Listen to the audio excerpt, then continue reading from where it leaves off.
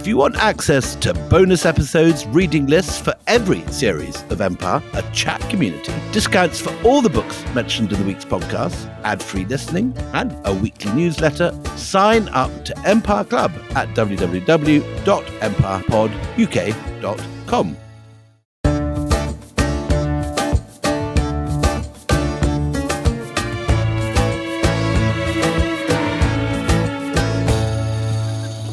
Hello and welcome to Empire with me, Anita Arnon. And me, William Dalrymple. And we are once again joined by Kim Gassas, author of The Black Wave, Saudi Arabia, Iran and the Rivalry That Unraveled the Middle East.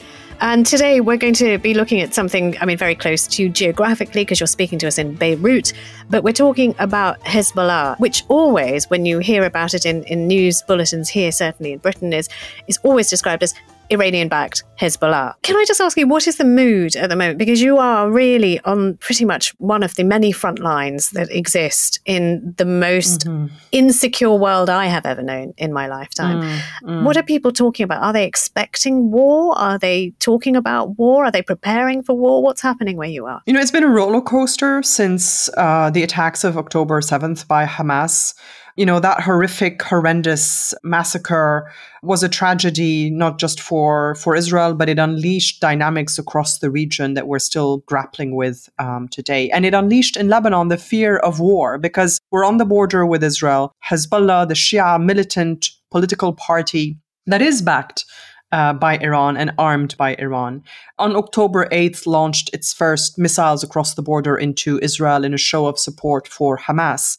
But they haven't gone further than that. So it's remained a sort of contained escalation on the border between Israel and Lebanon. But it's gone on now for over 100 days since the beginning. And there are skirmishes, there are shellings in some directions, phosphorus bombs and back. There's daily cross-border fighting and shelling. Southern Lebanon is mostly emptied of its inhabitants. 90% are gone, have left. The Israeli shelling into southern Lebanon is quite intense, in a way with the shelling creating a de facto border zone where there's really no one living very much and it's not safe for villagers. How wide is that border zone? 5 to 10 kilometers, just roughly if I look at the map. What it really did to the psyche of the whole country, because there's no actual war in Beirut, but there's fear that Israel's reaction could extend all the way to Beirut. And in the 2 weeks following the October 7th attack, we now know that the Israelis wanted to have a preemptive attack against Hezbollah, and the Americans convinced them not to. When did that emerge? I hadn't read that. October 7th happens. October 8th, Hezbollah shells into northern Israel, and no one is really sure whether this is just a minimal show of support or whether Hezbollah and Iran are about to, unleash hell as well alongside Hamas. We understand later that Hezbollah and Iran are not interested in escalating, that they were not necessarily aware exactly of the extent of the Hamas operation and that they're not seeking full-on war. But we are living in Lebanon in this incredible insecurity and fear. And it is, having seen a lot in Lebanon and having lived through many conflicts, including the civil war, it's unlike anything I've seen before. It's close to hysterics. Really? People take their kids out of school, leave the country, rent houses further north. The rumor mill starts, going crazy. The IMF is evacuating its employees. The World Bank is leaving. This ambassador has left the country. None of it true. But foreign embassies, particularly Western embassies, are calling on their citizens not to travel to Lebanon anymore, to leave the country if they can, while commercial options are available. So there's this mass feel of panic and fear, which stays with us on a daily basis. And every morning or every day at lunch, dinner, whatever, people ask, Shu fi harb? So is there going to be war?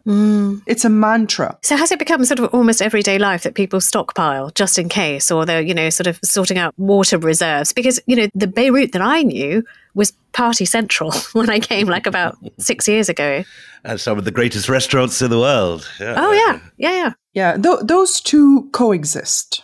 It's our way of coping. I wrote a piece for The Atlantic where I explain that the Lebanese propensity to party is not about amnesia or nonchalance. It's continuing to live with a vengeance because you might die tomorrow. It is about extreme survival skills and the ability to adapt to the situation. So for a month or so, everything froze. Life froze in Lebanon. In November, there was a little bit more movement. Everybody thought Christmas would be cancelled. Lebanon is a country of emigration. Hundreds of thousands, millions of Lebanese in the diaspora. Several 100,000 of them come back to Lebanon for Christmas, Easter, the summer. Even if they don't celebrate Christmas, it's a time to come together with family and friends, etc., because everybody's here then at the same time. And until early December, we thought no one's coming. And then by the 8th of December, it looked like, maybe war had been postponed. And so everybody came. Gosh, the crazy way to live. Parties and dinners. And, Yeah. A friend of mine said it felt even more important to come because for 2 months, Lebanon felt like forbidden ground. Right. And we want to see our family and we want to touch and feel the country and eat its food and immerse ourselves into its, sense of community. And hug the people you love.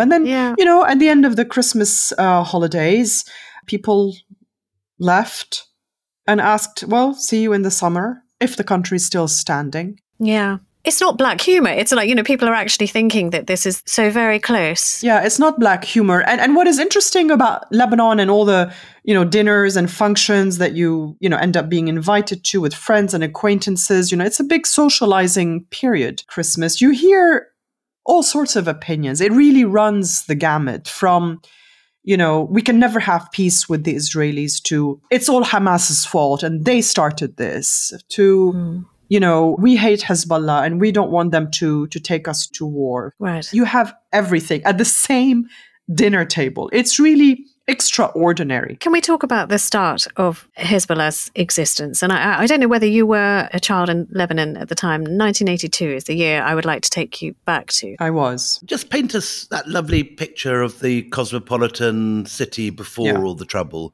Because people often, I think of a certain generation, don't have any idea that ever existed, this wonderful Levantine port. Yes, I never experienced that. But of course, it's the golden era everybody likes to refer to, which as I now investigate and research my next book, which will be partly set during that period, I realize wasn't that much of it was a golden era, but it was it was a facade for a lot of shifting sands and deep systemic issues. Lebanon was in a way a haven of, banking, tourism, cosmopolitan life. Westerners moved here, married Lebanese. You have a huge diaspora. The famous being able to ski in the morning and sunbathe in the afternoon, all that stuff. Ski in the morning, sunbathe absolutely in the afternoon. The best hotels. My mother is Dutch. And she met my father in the Netherlands in the 60s when the Netherlands and Europe were still, just over a decade after the Second World War, still quite conservative. They'd gone through famine and rations in the Netherlands. And she comes to Lebanon and it's, the big hairdos and the beautiful dresses and the casinos and restaurants and the beach. And she never left. Yeah. She never left. It was magical. Why would she? Yeah. But there were tensions between the political left and the political right. You already had a large population of Palestinian refugees in Lebanon since 1948, and then 1967, the Six-Day War, and then 1969, 1970, when King Hussein of Jordan crushed the Palestinians in his own country and sent armed fighters and more refugees to Lebanon. And that was starting to bubble and clash with those who felt that the Palestinian cause was our cause as well in Lebanon, was a national, pan-Arab national cause, and those who felt that Lebanon first, and this is not our cause, and we don't want to be a staging ground for attacks against Israel. And that would often fall down sectarian lines. Not really, actually. So many of those on the left who supported what was actually a national liberation movement at a time of leftist liberation movements around the world, Vietnam, Cuba, Angola. That was the international left at the time. And the Palestinian fighters of the time, whether you like them or not, you want to call them terrorists or not, they were mostly secular. They played music, they drank wine, they, wrote poetry. And so on the left, in the Lebanese Communist Party and various other leftist parties, you had a lot of Christians. And they stayed loyal to that cause and to the anti-Israel front for decades until later on, more recently, Hezbollah completely took over the quote-unquote resistance file, and that became a purely Shia endeavor. But so this is the Lebanon that is both cosmopolitan but living with deep systemic problems and internal tensions, which eventually explode into the civil war that starts in 1975. And for those who don't know it, a large Christian population. Large Christian population. A large Druze population. Small Druze population, smallest minority. We're a country of minorities, Sunnis, Shias, and Christians. And then the Druze are the much smaller minority of about 8-10%. So, is Hezbollah, does it grow out of the roots of this, fermenting political difficulty? Or is it an export from Iran that is implanted in this soil? It's both. So 1975, the civil war erupts, and it's about the far left and the far right and how they view the Palestinian cause. It becomes much more complicated from 75 to 1982 with the invasion of Lebanon by Syria, etc. And in 1978, the Israelis invade Lebanon a first time. They create a buffer zone in southern Lebanon to push Palestinian fighters away from the border. And by 1982, they invade and they go all the way up to Beirut, and they lay siege to the city of Beirut for about 2 months. 17,000 people are killed. And ostensibly the goal of that, which is actually successful, is to kick the Palestinian Liberation Organization, as it was called at the time, and Yasser Arafat being its leader and chairman, is to kick them out of the country. And Yasser Arafat and his men get on ships and leave Lebanon. For Tunisia, yes. Yeah. But the growth of the support for the Palestinian cause in Lebanon is happening in parallel with the rise of the Islamic Republic of Iran. And Ayatollah Khomeini had seen an opportunity in supporting the Palestinian cause and establishing himself as the real defender, not only of Islam, but of the Palestinian cause, and providing support for the Palestinians as opposed to the Saudis, who were more about, diplomacy and the niceties of giving moral support. Okay, and what's interesting about that is Khomeini's stand on the Palestinians is I've seen, and I couldn't believe it, I think I sent it to you a while ago, William. Do you remember the Shah of Iran talking about a Palestinian state? That's right. Saying, of course, there's no argument for it. They don't deserve it. Of course they don't deserve it. I know, absolutely, utterly, coldly dismissive of the Palestinian case for their own homeland. I would like to see that video because I'd seen another one. I'm very interested. I will forward it to you because it took my breath away. But Khomeini seizes upon that, and Yasser Arafat seizes upon it as well, because a little known episode as well, which is the opening chapter of my book, is a lot of the Iranian revolutionaries at the time in the 70s were training with the Palestinians in camps in Lebanon. Really? Lebanon was a supermarket for military training for all the, however you want to call them, freedom fighters, terrorists, liberation movements, pick your adjective. The Red Brigade, Badr Meinhof, they would all come to Lebanon and train with the Palestinians. And so the Palestinians and Yasser Arafat felt that they could claim some credit for the success of the Iranian Revolution. And Arafat actually traveled to Iran to congratulate Khomeini. But fast forward to 82, because I think that's where you want to get to.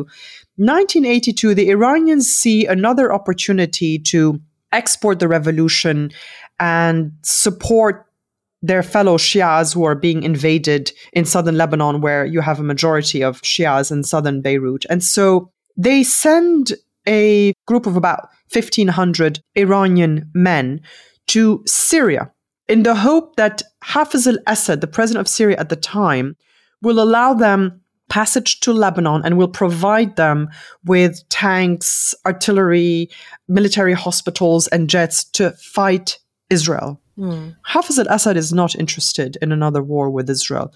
He is, however, interested in facilitating Iran's endeavor to cause pain to the Israelis. And so he doesn't want 1,500 Iranians traveling across the border into Lebanon.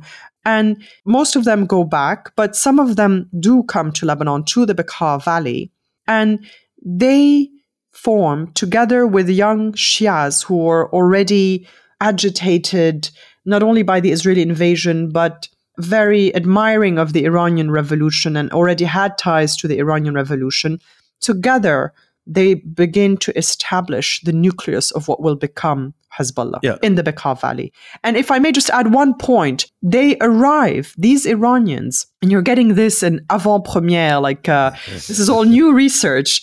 They arrive 2 days after the start of the Israeli invasion. Wow. 2 days. Really? Yes. Wow. Yeah. The arrival 2 days after that invasion suggests to me that there was a plan to send them anyway. That just gets accelerated. You can't just mobilize in 2 days, or can you? I mean, what does that say to you? You can, because don't forget that the Iranians were in a war with Iraq, and they just won a big battle in May of 1982 in Khorramshahr, and they were not demobilized, but they thought, they'd won that war and that was kind of over. And so they very quickly shift. Okay. Kim, just give us a quick look at that, because we haven't talked about the Iran-Iraq war at all. When does that break out? 1980.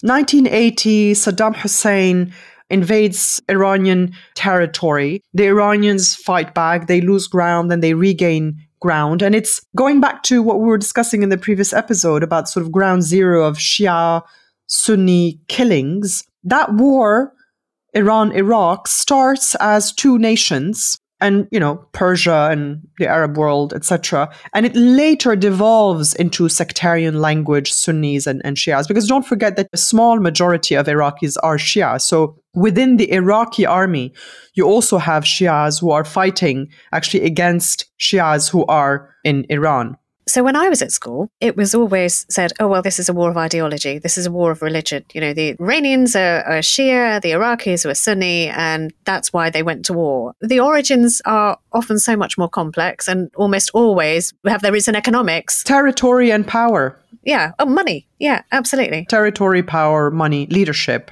Yeah. So I think that it's not that difficult to quickly organize and send 1,500 men across by plane. They have to fly over Turkey and then into Damascus. They're welcomed by Rifat al-Assad, the brother of the president at the time. And they powwow and they discuss, and they end up settling on the idea of starting to create an extension of the Revolutionary Guards, who have just been set up in Iran to fight the Israelis differently, but also to proselytize in the Bekaa Valley and in Baalbek, which is completely transformed by the arrival of these men who start imposing the chador on women, the all-encompassing black Shia veil. Baalbek, again, had been this place of a great festival, hadn't it? There were concerts and... Absolutely. The International Festival of Baalbek. Yeah, in the ruins of this extraordinary, beautiful temple. The Bacchus Temple. Absolutely. The largest, if I'm not mistaken, the largest Roman temple still standing. And just behind that, the Revolutionary Guards set up in a barracks. I don't know if precisely geographically behind it, but yes, nearby.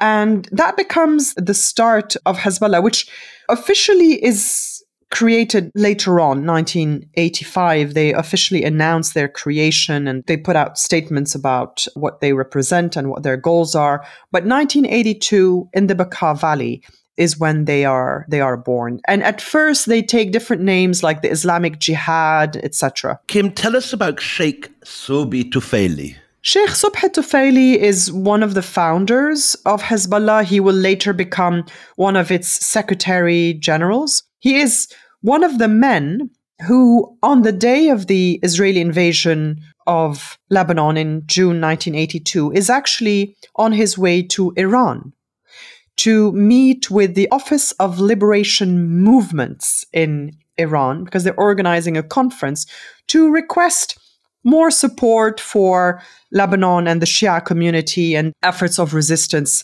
against Israel. And so I think, again, lots of different things coincide in that moment and coalesce to make it possible for the Iranians to decide to send men to Lebanon, and for the idea, the nucleus of Hezbollah to come into being. And another person who is on the plane with Subhi Tufaili is Ahmad Moghniye, a name that Many people will know, and if they don't know, he becomes the mastermind of a lot of the terrorist attacks that Hezbollah will carry out across the decades. Which are the terrorist attacks that you're talking about?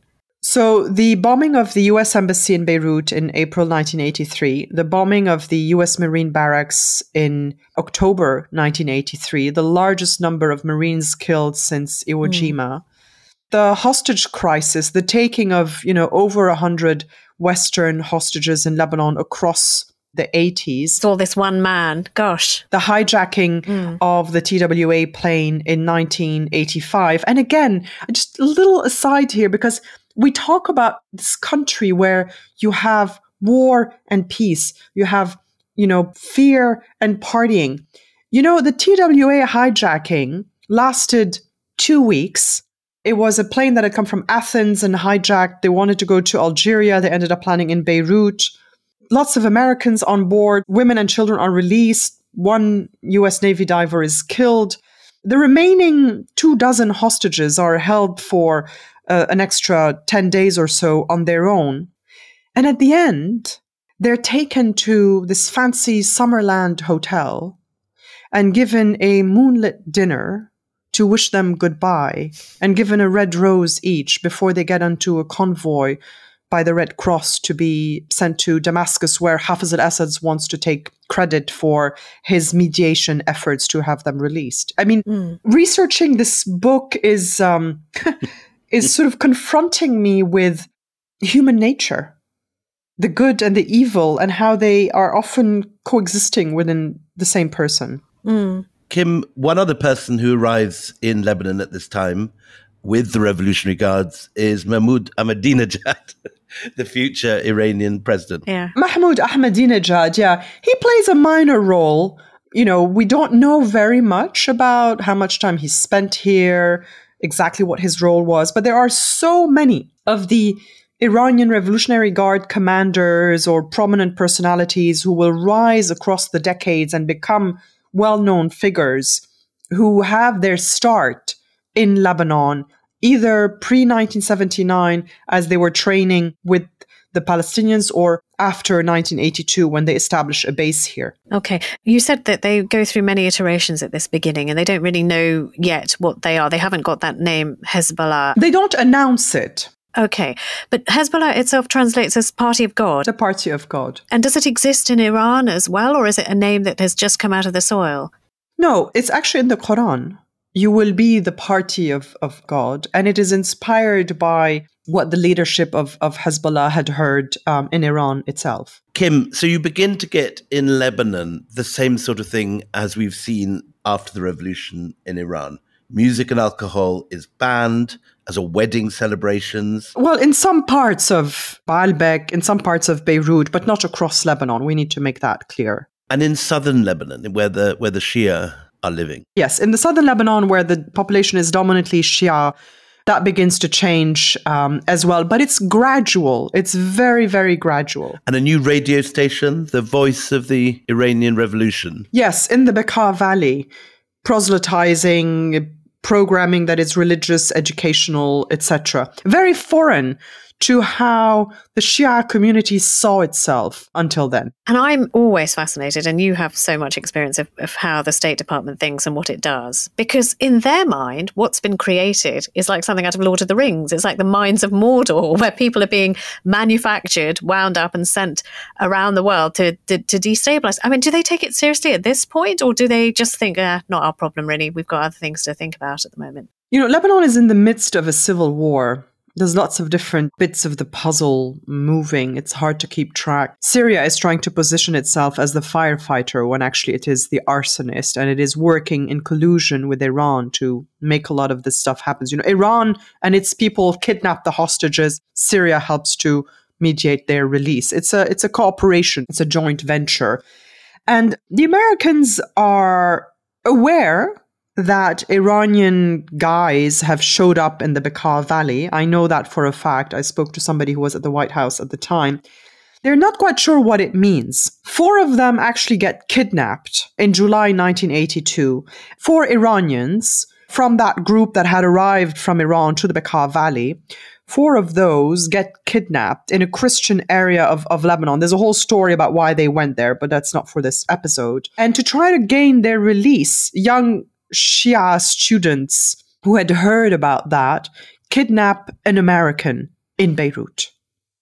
It's the first kidnapping of an American in Beirut, and it begins a long trend of kidnappings that the Americans don't quite know how to grapple with, don't know what the strategy should be. It leads to the Iran-Contra affair. We can discuss that briefly. And all the way to today, you're still trying to figure out how to deal with Iran taking hostages. Let us take a break at this point, because I think now we have the birth of what is Hezbollah as we recognise it today. Join us after the break. It's not going to be easy listening, because we are going to run through sort of the catalogue of horrors that are perpetrated under the flag of Hezbollah. But very important to understand what's happening today. Hugely. But if you've got small people in the car and you know, maybe delicate disposition yourself, maybe you might not want to stay with us. So I just thought I'd offer you that warning, but join us after the break, where Kim is going to run us through from that creation of Hezbollah to what we have here now today.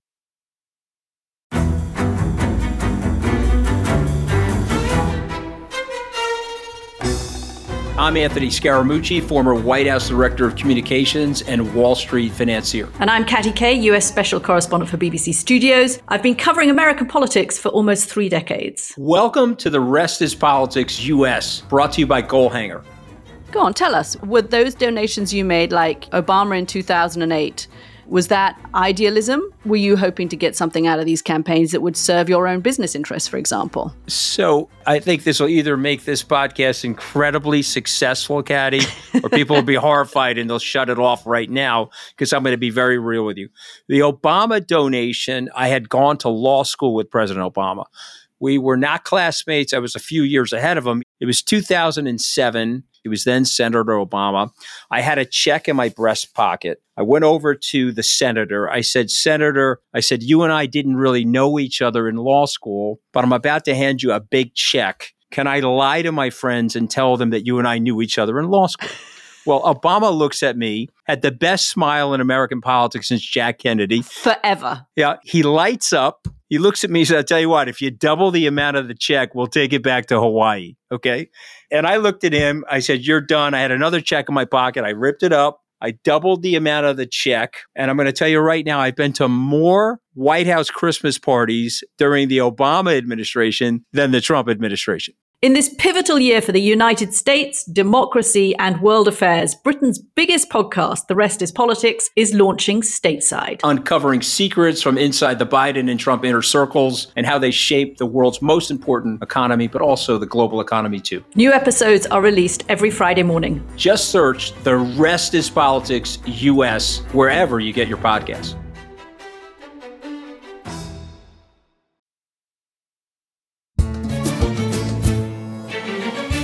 Welcome back. So we're going to dive back in, but just before that, we're going to do something nice for somebody. We don't often do that.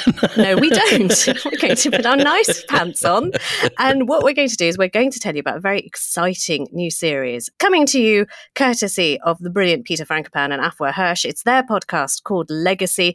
They've just released a mini-series and it's all about Mikhail Gorbachev. Now, you know, we've sort of touched on Gorbachev in our Russia series of Empire, but what a fascinating character he was. You used to send him love notes. I remember him love notes. Yeah. I did scattergun London at one time with some 17 letters trying to get an interview and got quite close. And then Razor gave you a call or something. Oh, the man at the embassy gave you a call saying, who's this person? You know, the man at the embassy gave me a call. Says, I've got 7 of these letters or something, and how many more can I expect? Anyway, so that is the man. But it's a really, really good series. And Willie, you really tweeted recently that you very much enjoyed their Rhodes series as well. Yes, I felt rather shamed by how technically perfect their Legacy series was. They do all sorts of clever things that we don't do on Empire, like have sort of fancy music and little sort of reconstructions of conversations. And it's a very, very interesting new way of doing podcasts. I was very taken with it. Anyway, look, do listen to this. Peter, as you know, I mean, I was going to call him a friend of the show, but he did slightly wallop us when he came up.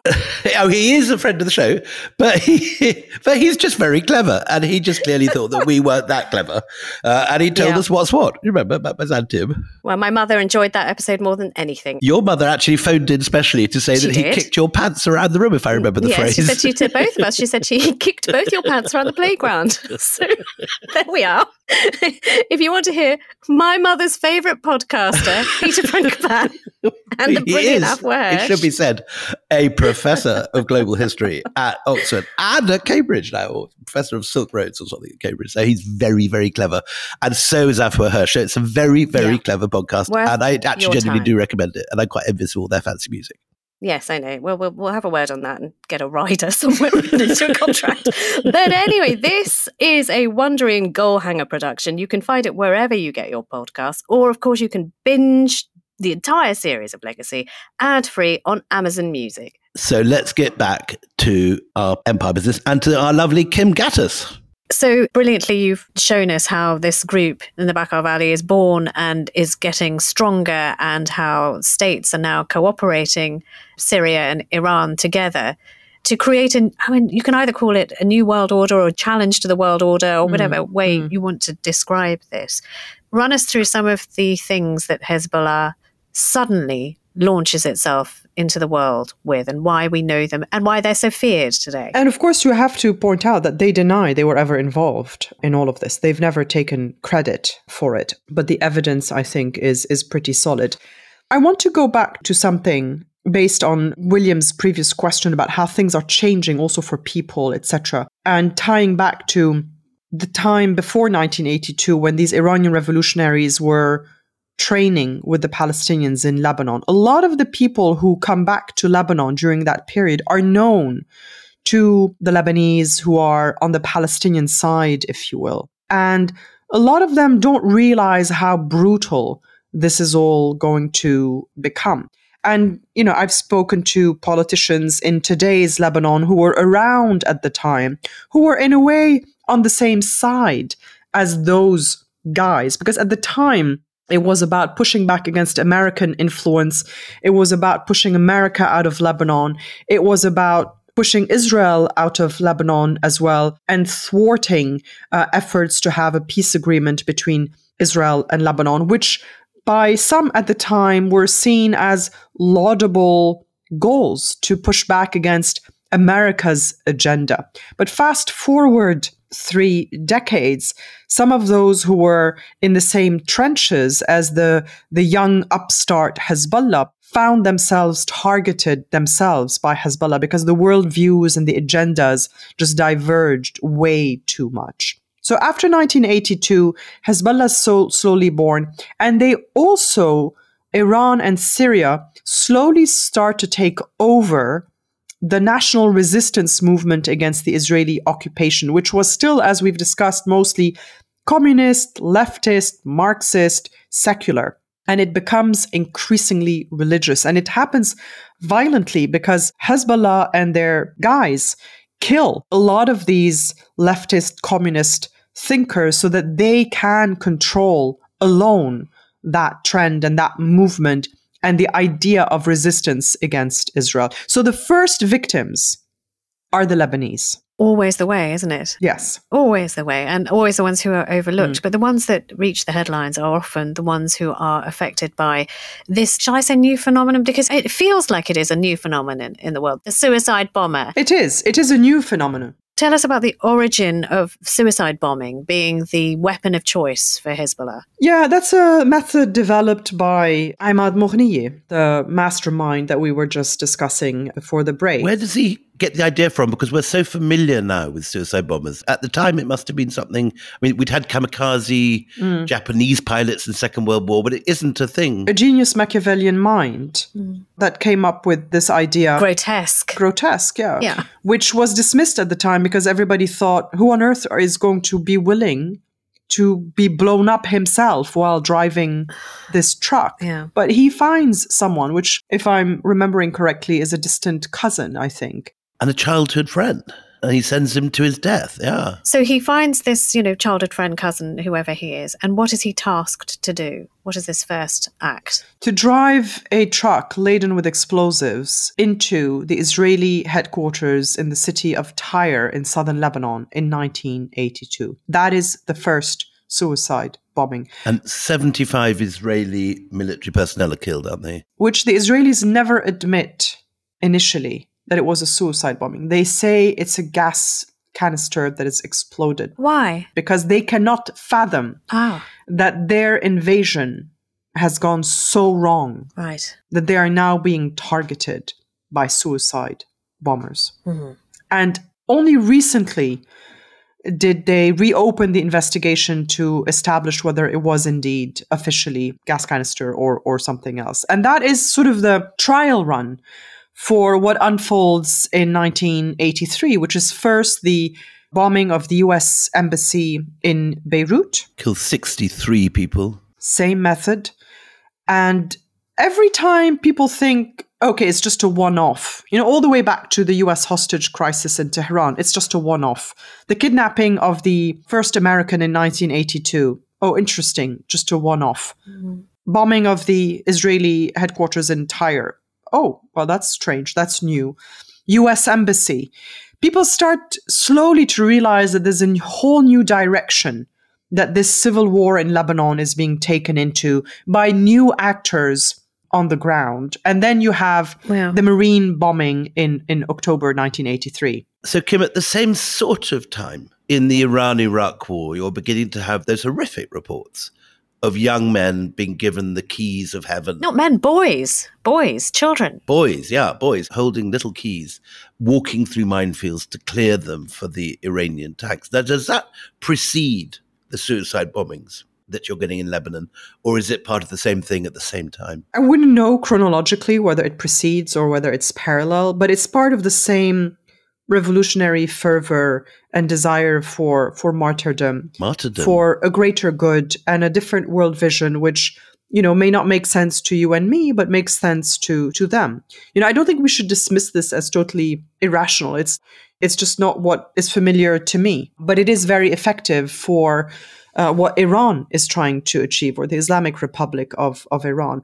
And in Lebanon, you also had a long history of car bombs before you had suicide bombers.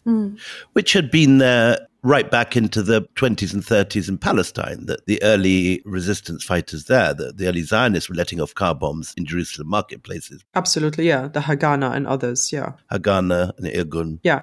And in Lebanon, the agenda of Syria, Iran, and the Soviet Union is to make America fail. And that has been a constant for 4 decades as well. The Americans had sent Marines with a multinational force. They were trying to broker a type of a peace agreement between Lebanon and Israel. This did not suit the agenda of neither the Syrians nor the Iranians nor the Soviets, who were being bludgeoned in Afghanistan, far away from Lebanon, by the American support for the Mujahideen. And so the Soviets wanted to make America pay in Lebanon. We only have a little while longer left, and I'd really love to know how this organization that trains and, sort of winds up toy soldiers and sends them out becomes a political force. What was the transformation that made Hezbollah a political force? I think it's very important to understand, and I want to make clear that I'm explaining rather than justifying. Understood. They're not just sending boys to die. They have a cause, which is Israeli occupation of southern Lebanon. And they have a lot of support. Israel invades Lebanon in 1982, goes all the way up to Beirut, and then withdraws slowly and then ends up keeping a 25-kilometer wide buffer zone in southern Lebanon. And occupation is occupation. And so from 1982 until 2000, Hezbollah grows into a resistance movement against Israeli occupation of southern Lebanon, where Shias are living under occupation, being taken to prison, tortured, rounded up, etc., and does actually have a fair amount of respect, Hezbollah, amongst other parts of Lebanese society. And they end up successful in a way, because the Israelis, after this decades-long war of attrition, end up withdrawing in the year 2000 from South Lebanon. And it is the first time that armed struggle by Arab groups, army, etc., liberates Arab territory. Everything else has been done by peace accords. So they set an example. The problem is, as you say, Anita, is that they've also become entrenched in Lebanese politics. They become corrupt, and they further corrupt Lebanese politics, and then they turn their guns against the Lebanese.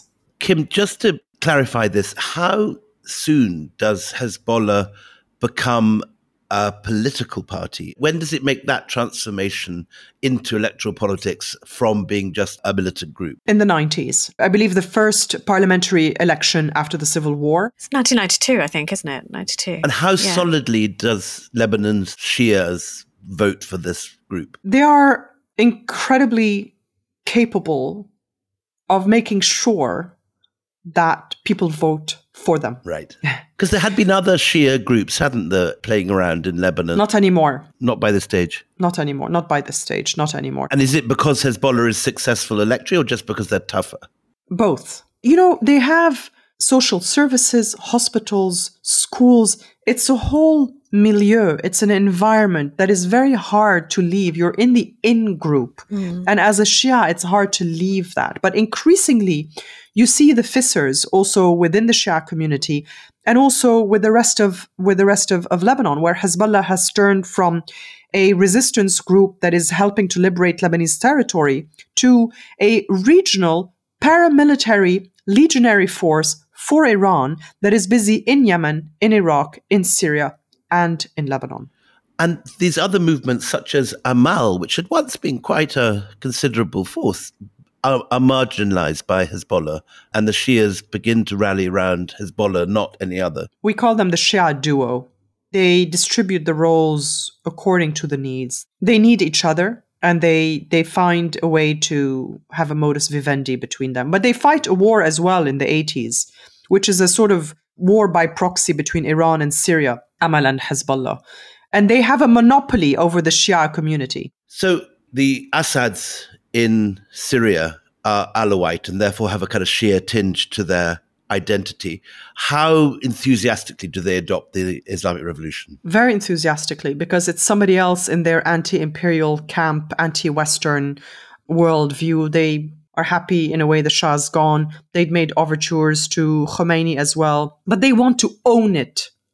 So it's the competition as well for influence and for leadership of that camp, which Hafiz al-Assad is a master at maintaining and which his son Bashar al-Assad has completely squandered. So whereas before Syria called the shots in Lebanon via Hezbollah, today Iran and Hezbollah call the shots in Syria. And Assad is completely frozen out of the picture. Sidelined, yeah. One of the people that we haven't talked about who comes to prominence after this parliamentary success in 1992, I think we're saying, is Hassan Nasrallah. Now, that's a name that comes up even today in your news bulletins. Can you give us a quick sort of pen portrait of Nasrallah? What is his story? Where does he come from? And why is he as powerful as he is? Hassan Nasrallah first met Ayatollah Khomeini in Najaf, actually, when Khomeini was still in exile there, and he was greatly impressed by him. He comes from a Shia family. He grew up in the southern suburbs of Beirut. He started actually in the party of Amal, William, as you just mentioned. But a lot of young Shias who were either with the Palestinian groups like Fatah or in Amal or in the Iraqi Shia group Dawah eventually join Hezbollah. And he becomes Secretary General of Hezbollah in 1992 and has remained Secretary General of Hezbollah since then, which goes against Hezbollah's alleged democratic approach to ruling, because you should have regular elections for Secretary Generals. Kim, we're just coming to the end here, but over the last 2 episodes, you've taken us on this spectacular tour, joining together all sorts of things that I've never connected in my head. The Shia movements in Pakistan you talked about last time. We've seen in this episode both the Iran-Iraq war and the beginning of Shia, backed by Iran, in Lebanon. We're not going to talk about it at length, but just so that we establish this at this point, at the end of this podcast, 1987, Hamas is founded. Is that also under Iranian influence, or do the Iranians come into Hamas at a later stage? At a later stage. Hamas is born during the First Intifada. It is an offshoot of the Muslim Brotherhood. And Sunni. And it is very much encouraged by the Israelis, actually, who want to try to undermine the Palestinian Liberation Organization and Yasser Arafat's leadership. But over the course of time, the Iranians also become closer to Hamas and make overtures, start funding, arming, etc. But they have a schism. They have a break in their relationship because of the war in Syria, where Iran sides very clearly after 2011 with Bashar al-Assad as he slaughters his own people. Hamas decides it cannot abide by that and breaks away from Hezbollah and Iran. But eventually they come back into the fold over the last 2 years or so. And that's why initially when October 7th happened, there was some questioning about whether Iran had been directly involved in the planning or not. And you, with your understanding of this movement, how far do you think Iran would have been involved in the planning or not for October the 7th? There's no evidence so far that they were involved in the planning. I think they gave general approval for an operation against Israel as part of the continuing efforts to attack Israel, but I don't think they expected what unfolded on October 7th, and I don't think they expected that we would be here today where we are. And initially, they were very worried about direct attack against Iran. But as I said in the previous episode, they're very good at turning moments of jeopardy into turning moments of opportunity. And today, they are using their proxies across the region to negotiate their position in the region with America. Kim, it's been absolutely, utterly gripping and fascinating. Thank you so much. History sort of dovetailing into the world as we see it today. The roots of how we understand all these things that are happening every day in our papers. Thank you so, so much. Thanks so much for having me. It's wonderful to be in this conversation with both of you. And a wonderful book that Kim has written, and another new book, which is hopefully coming very soon, Kim. Thank you. That is it from Empire. Until the next time, it's goodbye from me, Anita Arnon. Goodbye from me, William Dalrymple.